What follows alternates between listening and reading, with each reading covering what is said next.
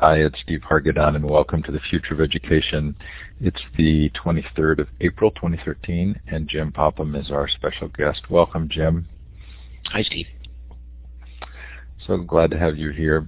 The Future of Education is a Web 2.0 Labs project. This busy slide details the worldwide virtual events that we hold that are free for educators and are based on educators helping teach each other. We had the School Leadership Summit in March. All of those recordings are up at schoolleadershipsummit.com. If you're going to ISTE, the Large Educational Technology Show, we have a shadow program, a series of events that take place kind of on the fringes of ISTE called ISTE Unplugged that start with an all-day unconference called Hack Education. Coming up in July is our worldwide STEM Plus or STEM X conference, and then the Future of Libraries conference for the third year in the fall, and then, of course, the 5-day, 24-hour-day Global Education Conference in November. More information at web20labs.com. Coming up on this interview series on Thursday night, Andreas Schleicher from the OECD is going to talk to us about what we can learn from international data. John Hunter comes back to talk about his book, World Peace and Other Fourth Grade Achievements. Peter Gray on Free to Learn. More there you'll see. Matt Hearn on deschooling was rescheduled. Matt had written down the wrong time and felt terribly apologetic, but we'll get him back on the show. If you've missed any of the shows, they are all recorded in full Blackboard form and an MP3. Vivian Stewart and Pasi Sahlberg talked to us about Finland, international benchmarking, and the use of those international tests for thinking about improving education. Elliot Washer and Charles Wojcicki talked to us about leaving to learn, school internships, getting students out of the school in order to improve their learning. Anyway, lots up there, hopefully something that will be of interest to you. Those of you who are in the studio audience now can let us know where you're participating from. Look for the star to the left of the map. You're going to click on that twice, and then you're going to click on the map. I was telling Jim I'm in Udaipur, India right now. I see Coach Carol's in the room, I think. Maybe. Oh, a different Carol. I spent a week with Coach Carol in Australia, which was delightful. But now looking at schools in India and learning quite a bit. Santa Cruz, Mexico, Tasmania, delightful. Illinois, Pennsylvania, Arkansas. Please feel free to keep posting those messages in the chat as we move forward. And sure glad to have you wherever you're listening from, or if you're listening to the recording. There is a Mighty Bell space for this show. Mighty Bell is a place for curating content. We use it to keep track of conversation after a show. So if you want to continue to discuss the ideas that you hear about in this interview, you can go to that Mighty Bell space that I've just posted in the chat. So Jim, this was really a fascinating opportunity for me to get to know your work. I've never been a teacher. I have been a parent who homeschooled children off and on. I grew up in a household that was academically oriented. My father was dean of admissions at Stanford and then at Princeton, so there's a history of high-stakes testing in my family. I learned so much about testing that maybe I should have known, but wasn't readily at my fingertips. Do people express appreciation to you for just being kind of clear about describing testing? Well, sometimes they kind of genuflect before me, but ordinarily I ordinarily just get a yes. I enjoyed the book. I've got to tell you something, Steve. This is a kind of an intriguing development. I looked for the first time at the title that we have here, and it is The Truth About Testing. You apparently read a book I wrote called The Truth About Testing? I read that, and I read Unlearned Lessons. Well, so you've read something that was I didn't realize we were talking about, but I'm willing to. Actually, I thought we'd be talking about a new book that I just got, that I wrote a little over an hour ago. My first copy of a new book called Evaluating America's Teachers.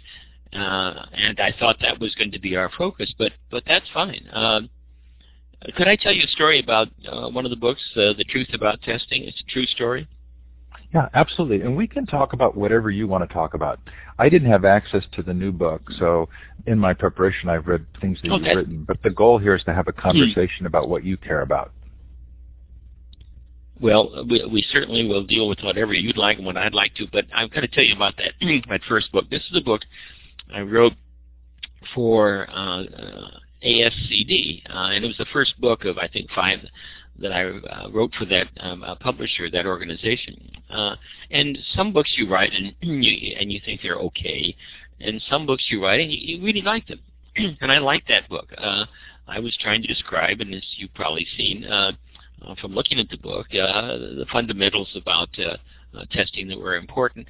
And so I went down to a conference in San Diego that had been sponsored by ASCD, a huge conference, something like 1,400 people were attending, and I'd been invited to be the middle speaker between 3 speakers who were well known, and I was the middle speaker. And so I show up the first day, and no one knows who I am, and I wanted to listen to what people are talking about. I generally like to do that, and so I was listening in on the speeches. But then I went to the bookstore, and there in the bookstore, ASCD really hustles their books very hard. And so I went into the bookstore, and I saw a woman looking at that book that I had written, The Truth About Testing.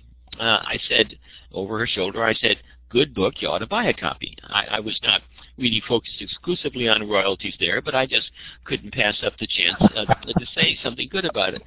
So she didn't turn to me, but she said, "Do you know the author?" Well, this is one of those moments, Steve, that come to you occasionally in life, and you dare not pass them up. So I said, remember, I haven't spoken at the conference. She isn't looking to my name badge. She doesn't know who the devil I am. And so I said, "Know him? I've been sleeping with his wife for the last 20 years. And I did. It's a true story. And in all credit to her, she didn't turn or seem ruffled.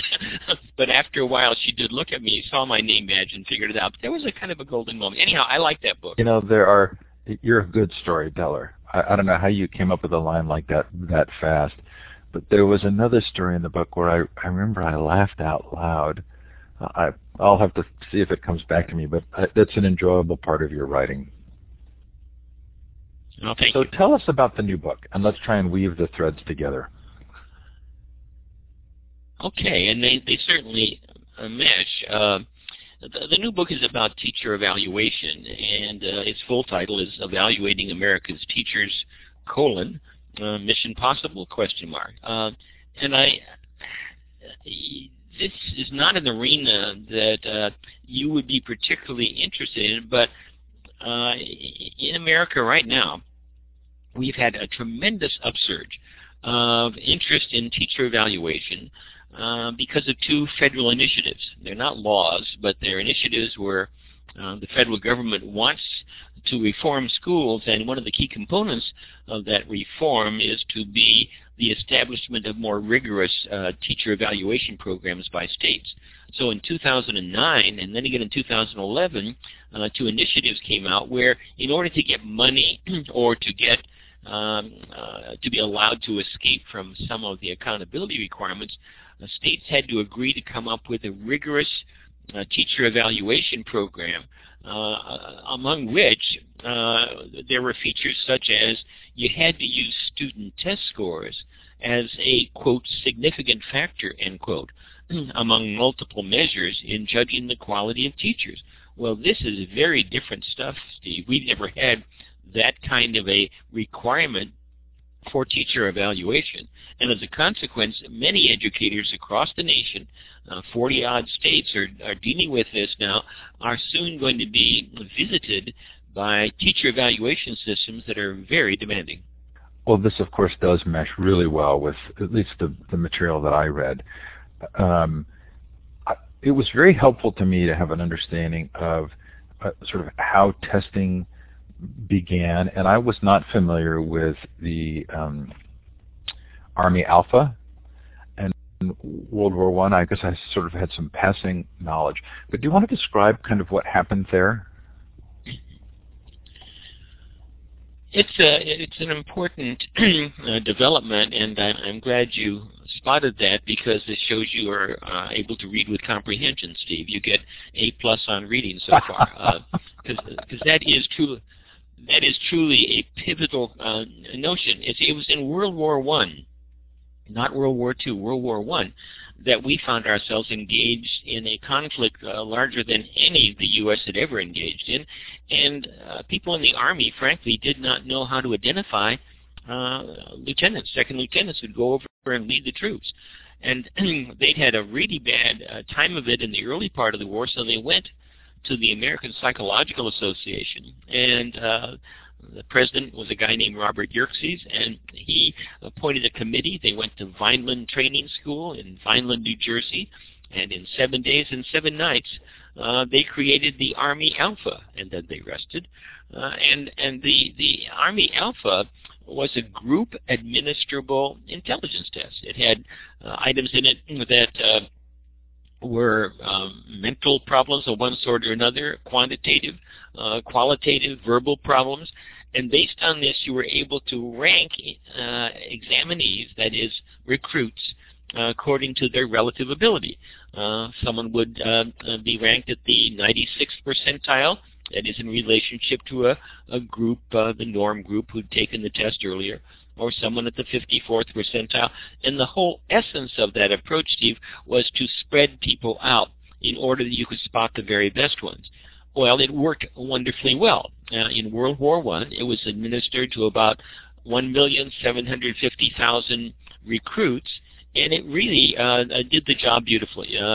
The people who performed very well were sent off to officer training programs. The people who scored lower were sent to the trenches to fight the war. It worked well.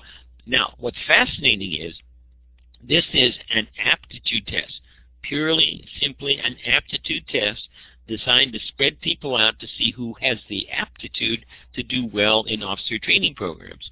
But after the war is over, after World War I is over, all of a sudden you discover that testing organizations in this country are producing achievement tests, not aptitude tests. These are tests designed to measure how much you know, what your skills are, what your knowledge happens to be. And as a consequence, that model was predicated on the same kind of comparative interpretation model that the Alpha had been devised for, and became so prevalent in this country. And since that time, the majority of educational testing in the United States of America has been focused on comparative interpretations, just like the Alpha. So that was there were two phrases that you used that really were helpful to me. One was this fine-grained comparison idea, and the other was the score spread. You've touched on the comparison, and you mentioned score spread, but describe what score spread is and why that becomes so important in terms of understanding how these tests are created. Again, that's a very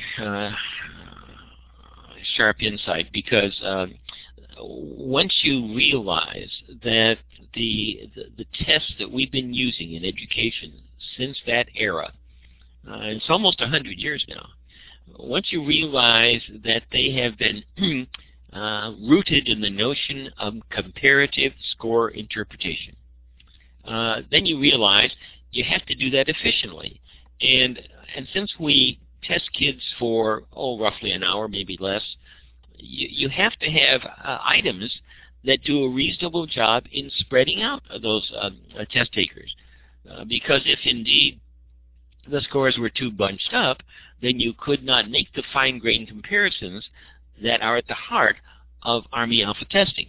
And so what indeed you must do is make sure that the items produce total test scores where you have some high scores, some low scores, and lots of middle scores. You have to have score spread. No score spread, you can't have comparative interpretations. Now, here's where the plot thickens. In order to get score spread with a relative handful of items, maybe 40, 50 items, that's all. How do you do that? Well, you make darn sure that those items produce reasonable differences among the test takers. Well, what kinds of reasonable differences? One of the ways is to make sure that an item is linked to students' socioeconomic status. in other words, to make sure that the kids who come from an affluent background are more likely to answer it correctly than kids who come from a less affluent background. All the people who create these tests don't set out to stick it to the poor kids, but what they do is they have items in their tests that in fact are linked to socioeconomic status, and socioeconomic status is a nicely spread out variable. And as a consequence, you can be almost assured that if you have an SES-linked item in there, that indeed you will get score spread, and Army Alpha testing wins the day again. Now, the problem is when you have achievement tests employing SES-linked items, you get the score spread, it works like a charm, but it doesn't measure how well those children have been taught. What it measures is what they brought to school, not what they learned there. So there's this socioeconomic status that ends up fulfilling the need for score spread. There's also, you discussed this inherited academic aptitude, which also can fulfill the need for score spread. But as you say, these are unrelated to the actual value of the instruction. So in this new federal initiative, is this sort of your same drum that you need to be banging here, which is if we don't understand assessment, this is going to drive all of the wrong policies? Well, you're right. It's bongo time again for sure, and the reason is, and I'm glad you mentioned the intellectual aptitudes issue. I was trying to be succinct with my jabber, so you'd have your next question up and running. But the truth is, it's either items linked to SES, socioeconomic status, or items that are linked to inherited academic aptitude. I mean, quite clearly, kids are born with dissimilar smarts. It'd be easier for educators if they were all born with identical academic aptitudes. But when it comes to verbal smarts or quantitative smarts, they vary. I have 4 children.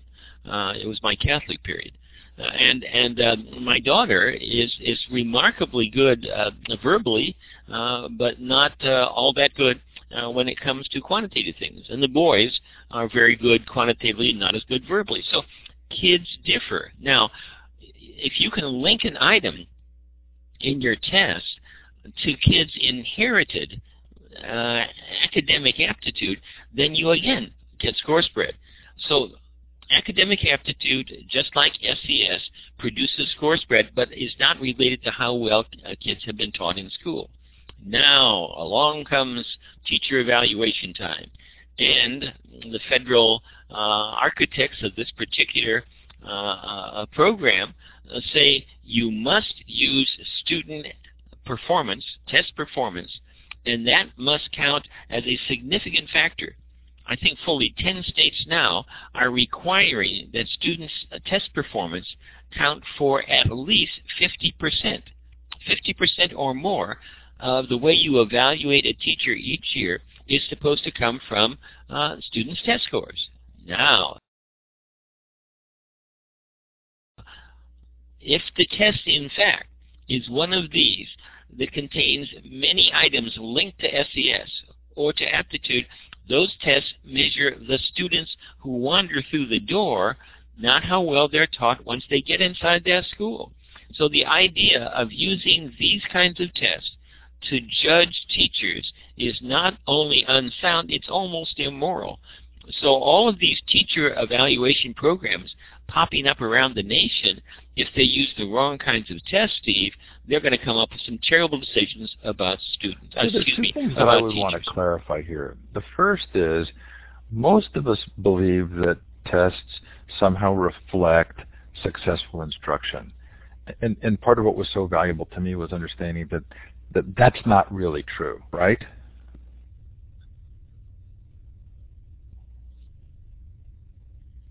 Well, it's not necessarily true. You could build a test that was designed to measure how well kids were taught, but in the and majority I want of to get to your own history and right, your own company that was doing this, because I think that's sort of a part of the story. I guess the second piece for me that I want to sort of focus on for a moment is the motivation of those creating the tests and using the tests for these purposes. You know, the idea that they're bringing in socioeconomic status questions and inherited academic aptitude is I don't think you believe this is a malicious attempt to create problems. But you're saying this, if I hear you right, you're saying this is just something they have to do in order to have the test provide the kind of data that they're being asked for?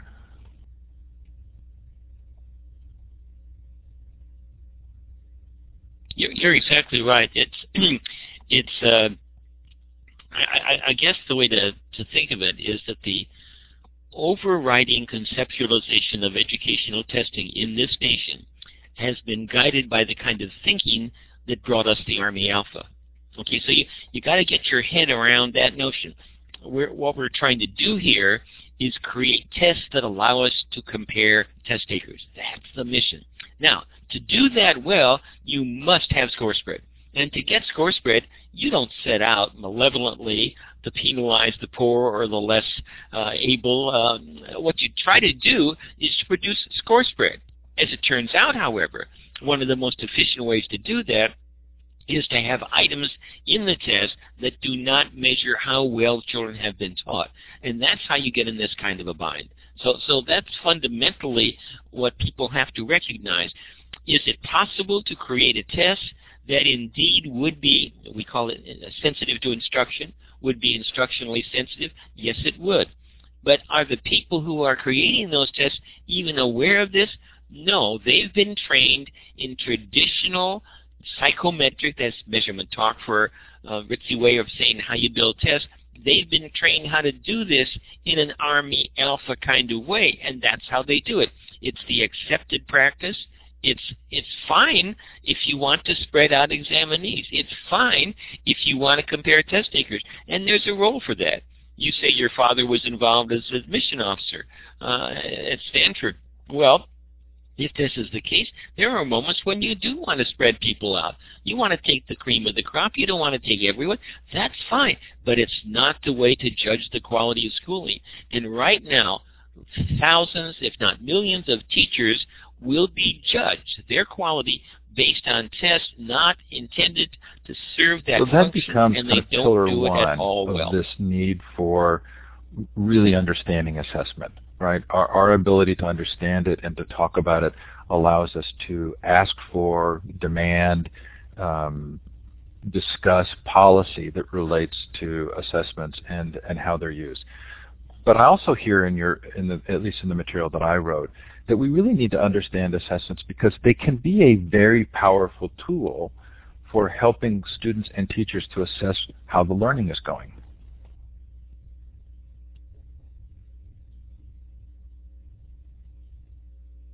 You're exactly right, and that's one of the interesting developments of the last a decade or two, and that is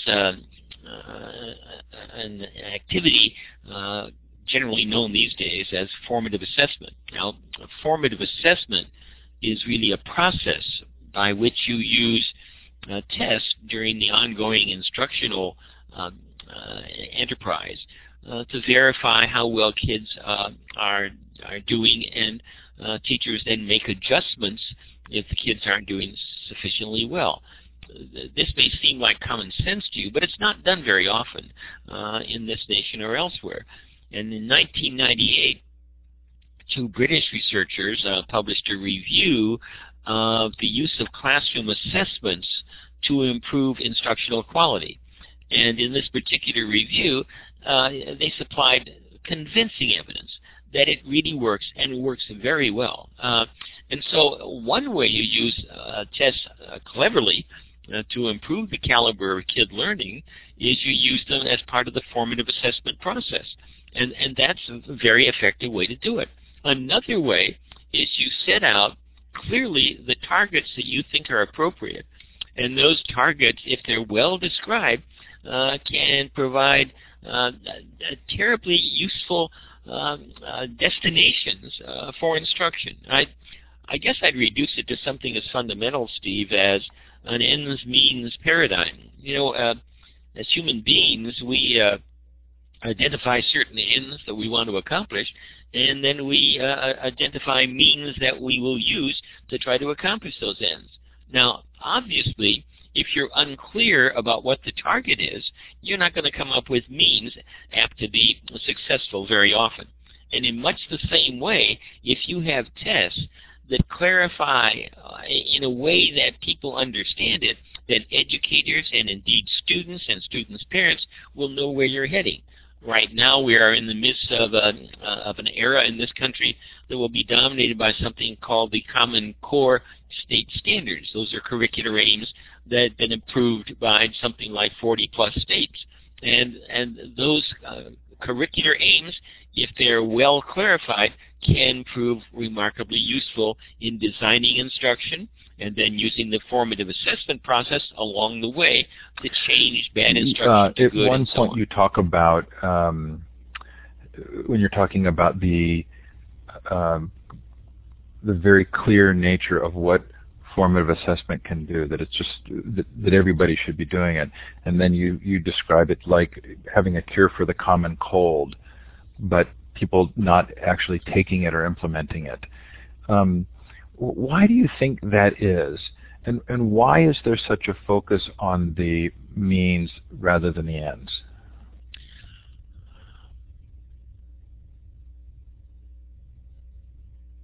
Well, I've got to tell you, before we go on, this will be called en route assessment. I'm assessing the caliber of your questions, and they are simply first rate.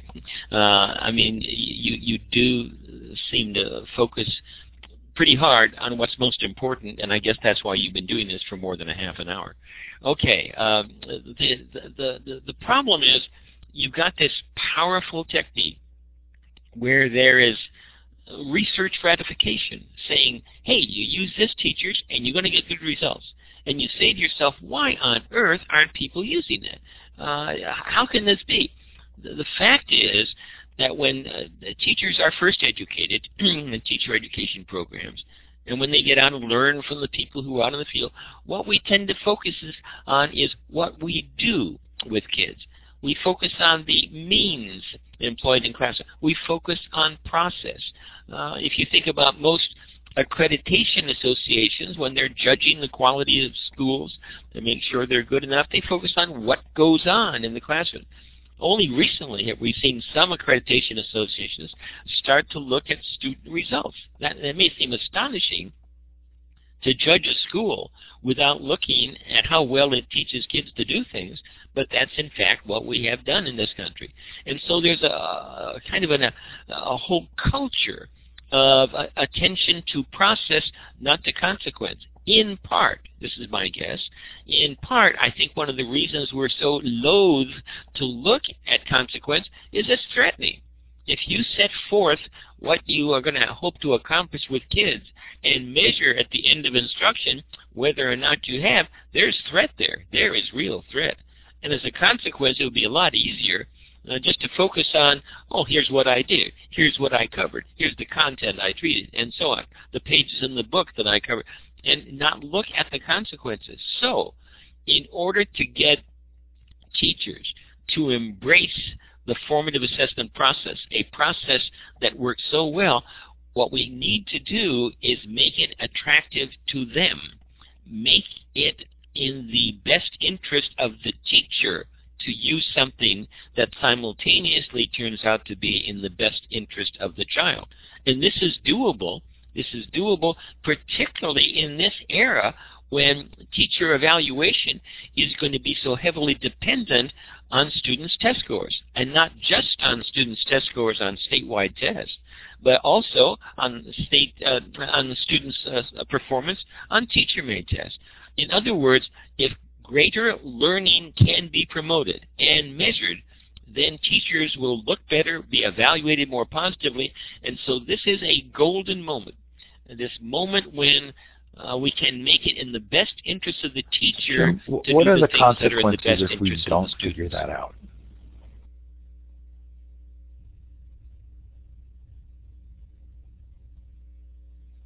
A continuation of less than less quality in our schools that we want. I think I have a good friend, David Berliner, who just published a piece earlier today and sent me a copy of it. And David claims, I think with some sound justification, that the crisis in American schools is overrated and indeed manufactured, and that we don't have to worry about China because they've got their own problems and so on. And what he's saying is that it's not as bad as all that.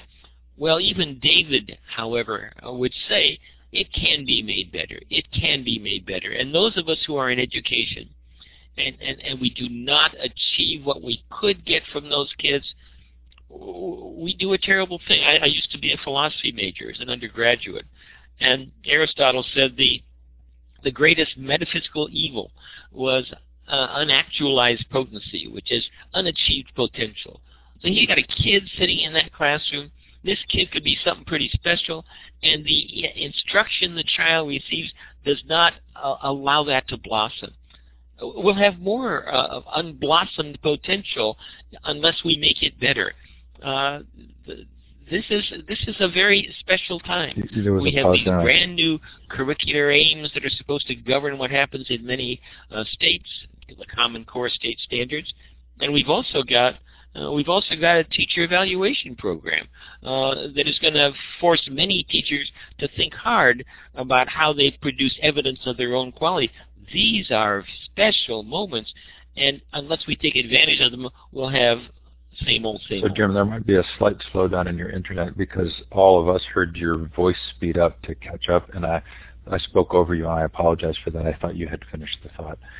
I want to talk about what individual teachers can do, because I think you give some really valuable advice. But before doing so, I wonder if you might tell us what you tried to do or did with your testing company during the period of time that you were running it, and how you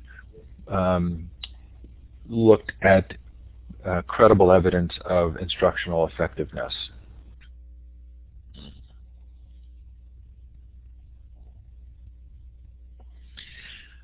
Well, I guess, Steve, you'd first have to know that I never took any coursework in graduate school about testing. I had no interest in testing at all. Took a doctorate at Indiana University and never took a single course in measurement. I just wanted to teach prospective teachers how to teach children better.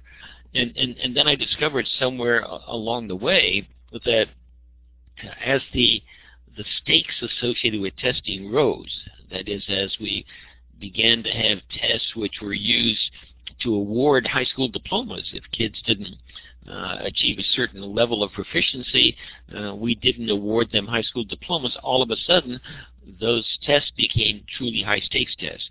And with that, the tests began to influence dramatically the nature of instruction. Now, in 1963, fully 50 years ago this year, a man named Robert Glaser had introduced the notion of criterion referenced measurement, where in contrast to Army Alpha measurement, which he identified as norm referenced measurement, because you reference the performance of a test taker back to that of a normative group, like the 43rd percentile. Now, Glaser said, when instruction is working well, and it could be, when it works well, you have a reduction of score spread. And with that reduction of score spread, you face a situation where traditional Army Alpha testing doesn't work because you don't have the kids spread out anymore. And so what he said we ought to do is we ought to focus on having tests that reference the performance of the test taker to a clearly defined class of skills or knowledge. And so what you did is you defined your skills very well, call it the criterion behavior, the kid took a test, and then you reference the kid's performance to that class of criterion behavior. You might say, for example, that of the 500 tough-to-spell words in our district spelling list, the child has mastered 79% of them. That would be a criterion reference interpretation rather than comparing it to other kids. Well, that being the case, those kinds of tests, criterion reference tests, could be used not only to guide instruction, but could be used more accurately to evaluate its quality, and so I started writing about it. And after writing about it for almost 10 years, I finally realized that no testing companies were going to do this kind of thing. And so I set out to establish a small testing company where we would produce criterion reference tests. And I had the experience of essentially moonlighting while I was at UCLA with a testing company. And we designed high-stakes tests for approximately a dozen states around the nation. And I learned a lot about testing. You ended up having to close that business down fairly quickly, right?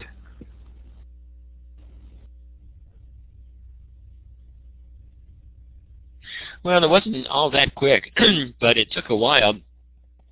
And then when we were bidding on projects, for example, State X wanted to have a new test of, let's say, 10th grade students or 8th grade students. And we would receive a request for proposals, and we would submit a bid.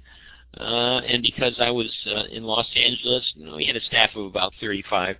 And they were bright, really smart people, and they could write well and they could think well, but I had to pay them pretty well. And as a consequence, when we put in a bid, it was a reasonable, middle-of-the-road bid, but the testing companies against which we were bidding came in bidding zero. That is, let's say our company put in a bid for $220,000. They came with a bid of zero, and the reason was they could afford to take on that test development project because if they got the contract, they had enough peripheral products like study guides or extra tests or textbooks or things of that sort. And so once they had their foot in the door, it was profitable for them to stay in. We didn't have any of those things. And after I think about 3 projects in a row where I went to the trouble of womping up a really first-rate proposal and then ending up losing to a do-it-for-free bidder, the recounting of that story led me to really wonder about sort of systemically how you would fix something like that. And probably not coincidentally, talking to Pasi Sahlberg from Finland, would it be fair to say that there's some importance in separating out the research and policy decision-making on education from the financial interests?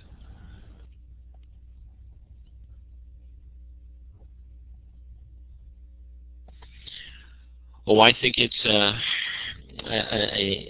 a world greatly to be desired, but not a trivial undertaking. Many of the organizations now producing tests in America, some of which are controlled in Great Britain, Pearson, for example, they have enormous resources, and things are going pretty well for them right now because there's so much testing going on. So it's very tough to buck those outfits. Yes, it would be better. So in the end of the truth about testing, lifetime, which is now 12 years old maybe, you have some action options. Are those a good way to look at how educators might address this federal initiative and the rigorous teacher evaluation based on student test scores? Is that advice that you would currently give?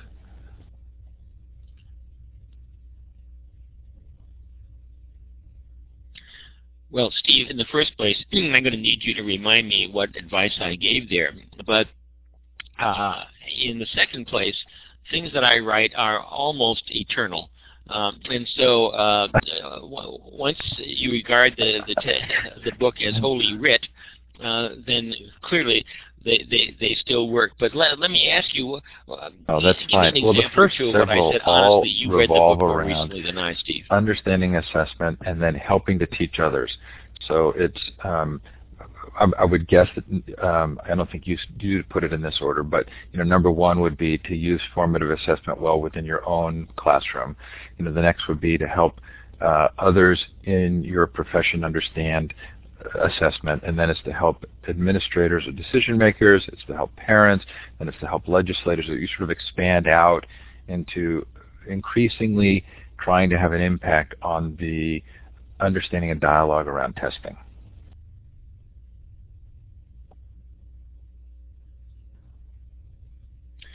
Well, I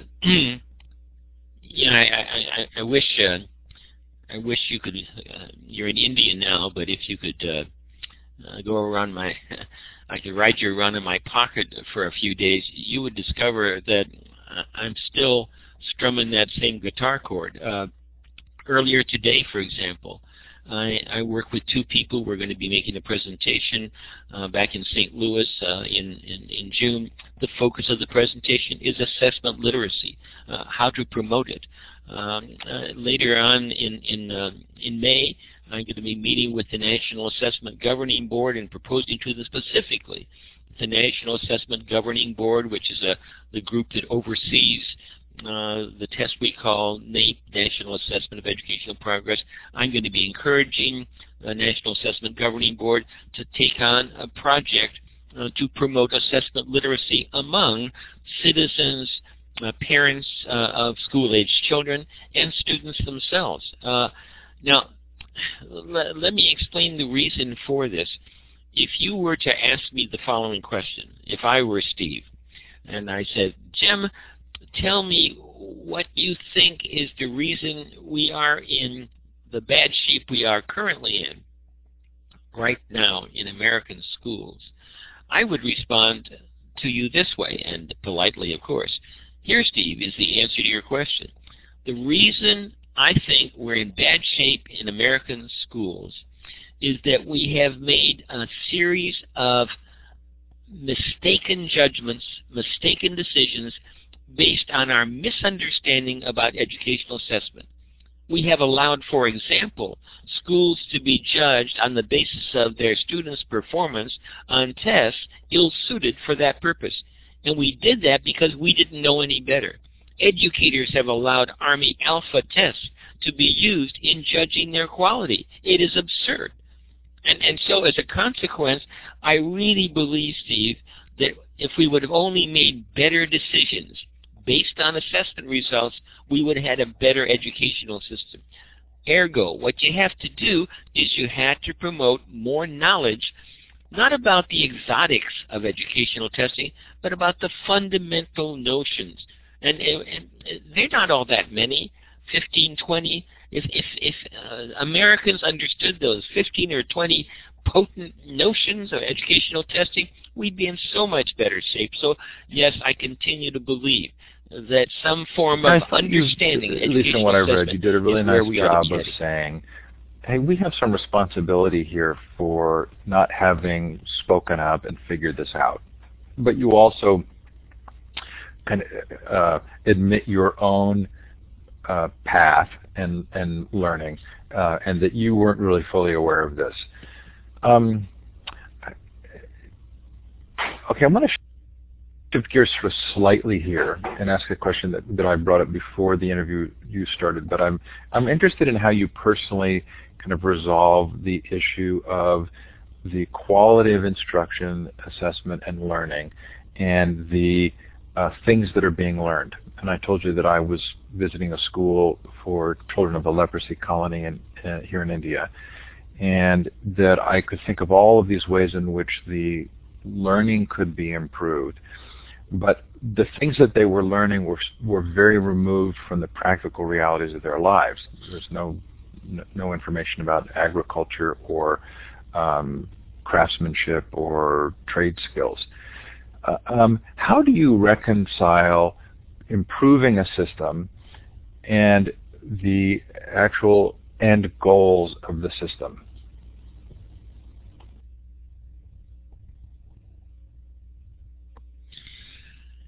If you have a powerful tool, you have to worry about the way it's used. if you create a scalpel, you can save lives or you can kill folks with it. The more potent a tool is, the more desperate it is that it be aimed in the right direction. And therefore, if schools are ineffectual, tests are stupid, no one is learning one thing or the other thing, who cares? But if we want a better situation, if we want good instruction, properly assessed instruction, then it's imperative we aim it at the right outcomes. Now, what happened with the emergence of the Common Core state standards was that there was evidence, in a substantial amount, that some of our states were pursuing curricular aims not sufficiently demanding. They were having kids learn stuff that wasn't as challenging as the kids should have been learning. And as a consequence of this, those children were being educationally shortchanged. So the Common Core state standards, fostered by some foundation money and a couple of organizations working pretty hard at it, came up with what they believed would be more demanding curricular targets, and those curricular targets would be appropriate for as many states who bought in, and all but a few states have indeed accepted the Common Core state standard. So what we see in this country is an attempt to have more challenging targets that are consonant with today's reality, not yesteryear's, and I think that's fundamentally the way you have to do it, Steve. You have to aim at powerful targets when indeed you have a powerful instructional system. And we need to work on both ends of it, but if we ever get a good, strong instructional system, to be aiming at paltry targets would be unprofessional. There was a point in the book when you talk about the value of assessments for learning, both to the teachers and the students, and it reminded me of an interview I did recently with John Hattie on visible learning. What is your personal sense about the degree of agency students should have in terms of deciding what to study?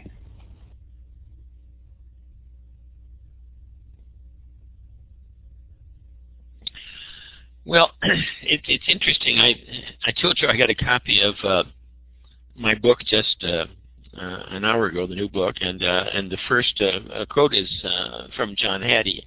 I will not read it to you aloud, but it really is good. Anyhow, John's a friend I've known for a number of years and one of our prominent leaders in the field of education. And he, as is the case with many people outside of the U.S., seem more attentive to the creation of an autonomous learner.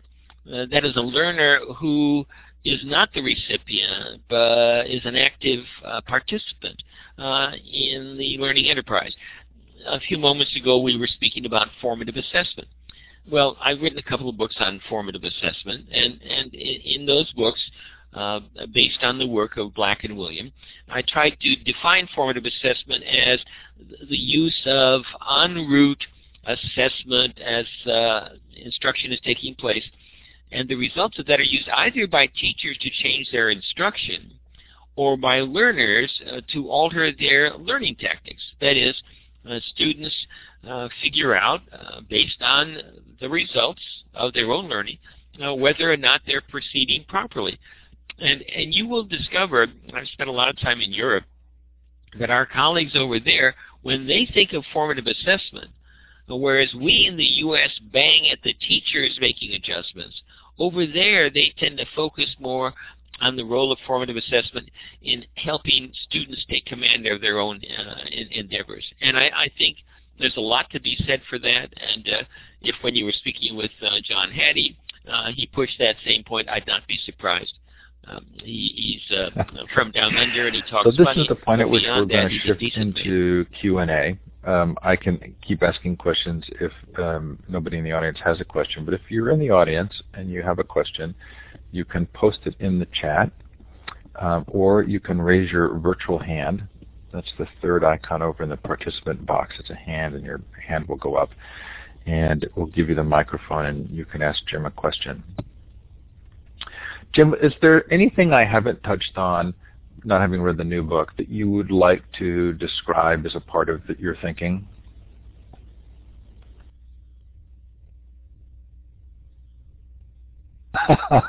Oh, my general pleasantness as a person. I don't think you've been strong enough there, Steve.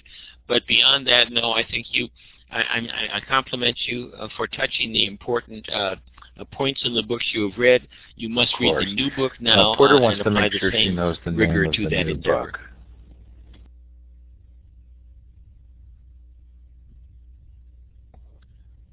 Porter, it is called Evaluating America's Teachers, Mission Possible, ? And Corwin publishes it, and I just saw my first Judy copy. wants to know who's developing the Common Core standards. Do you know a good answer to that? I should, but I don't.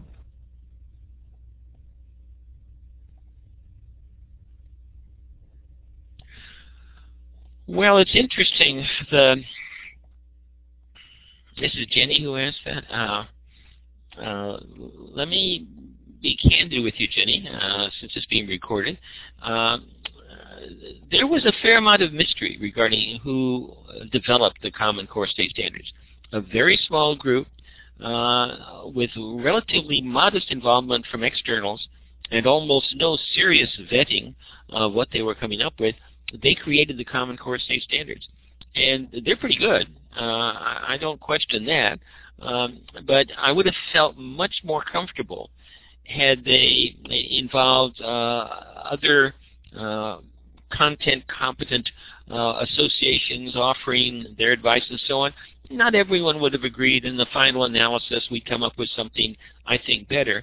And so during the time when they were actually being developed, I really tried to find out who's going on, who's behind all this stuff. And it was almost impossible to find out. Now, and I say that in one of the books I wrote recently. That was bothersome to me. It was a secret game.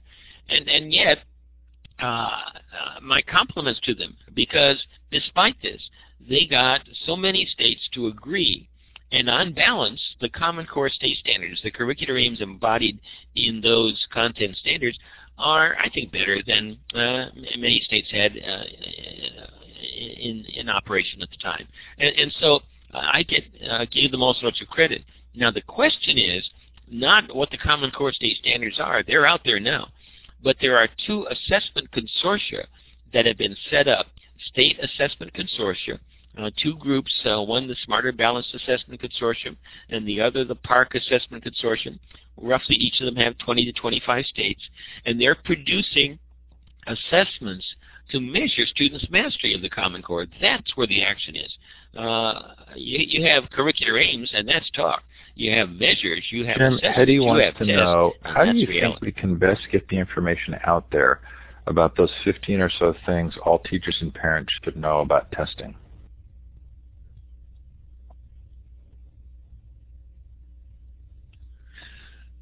Hetty, I think what you do is you come up with a bat and you take as many swings at the ball as you can. And I have tried in so many ways to get assessment literacy promoted.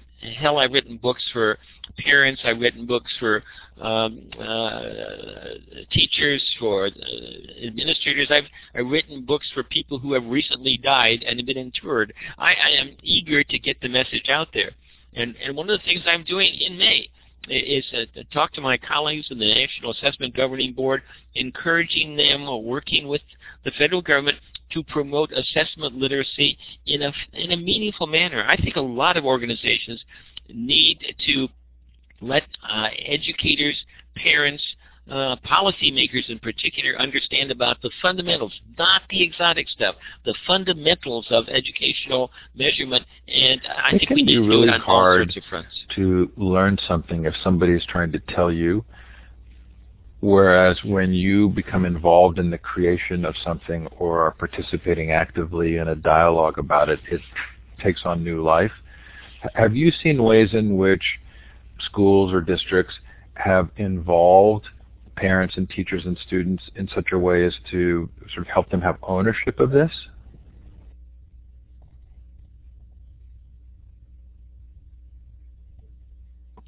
Steve, truly, I've not seen it meaningfully. I think you're right. I think it was there are different ploys that one would utilize when you're trying to get different constituencies involved, and you want to use all of them. But one of the things that drives me crazy, educational tests are so darned important to children these days. And yet we don't let kids know about these things.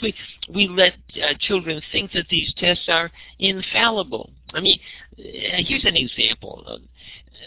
You've heard a lot of people talk about valid tests. Well, there is no such thing as a valid test. What's valid is the inference that you base on a test score. You get a test score, you look at that score, and you make an inference about what the kid knows. You can't see inside the kid's head, so you make an inference about what the kid knows based on that test score. And if that inference is accurate, then you have a valid inference, okay? It's not the test.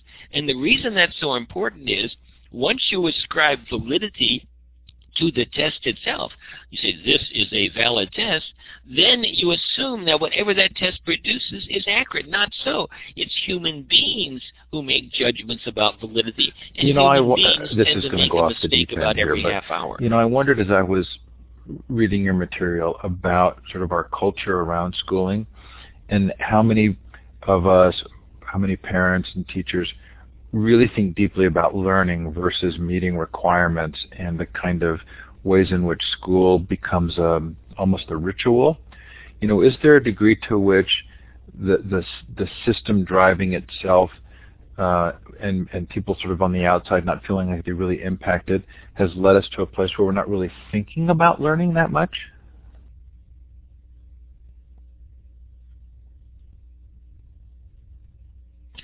I suspect you're right, and let's be candid. In many quarters, you will hear people talking about the importance of parental involvement in education in the schools. In many schools where I've been, Steve, the teachers and the administrators would be very happy to get the parents miles away. They don't want anything to do with them. It's not the case. That in fact, you have a number of schools that are desperate to have parents involved, and so we always finish our shows on time as a courtesy to our guests. We have about 2 minutes left. There were more questions that have come in than I'm going to be able to ask, but I do want to ask Porter's final question. I'll ask two quickly. Marianne asks first, what do you think about the push by parents to have their children opt out of state assessments?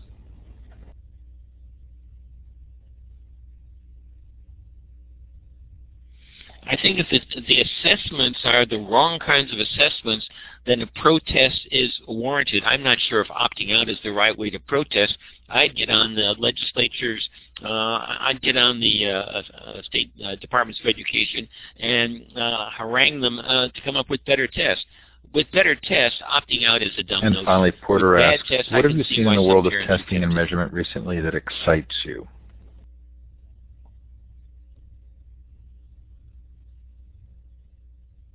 The last time I saw you, Porter, it was a very exciting interchange, and I think that's probably about as close as I can come to it. Porter is a colleague. We run into each other at occasional meetings, and the truth is, what excites me is the possibility, always the possibility of understanding this stuff better and making better decisions. That potential. Jim, this has been a delightful hour. So Thanks so much for taking the time. I really appreciate it. It's Jim Popham. My pleasure, Steve. Good work. Don't miss Thursday evening, Andreas Schleicher from the OECD on learning from international data. Thanks, Jim. Thanks, everybody, for coming. Take care now, and bye-bye.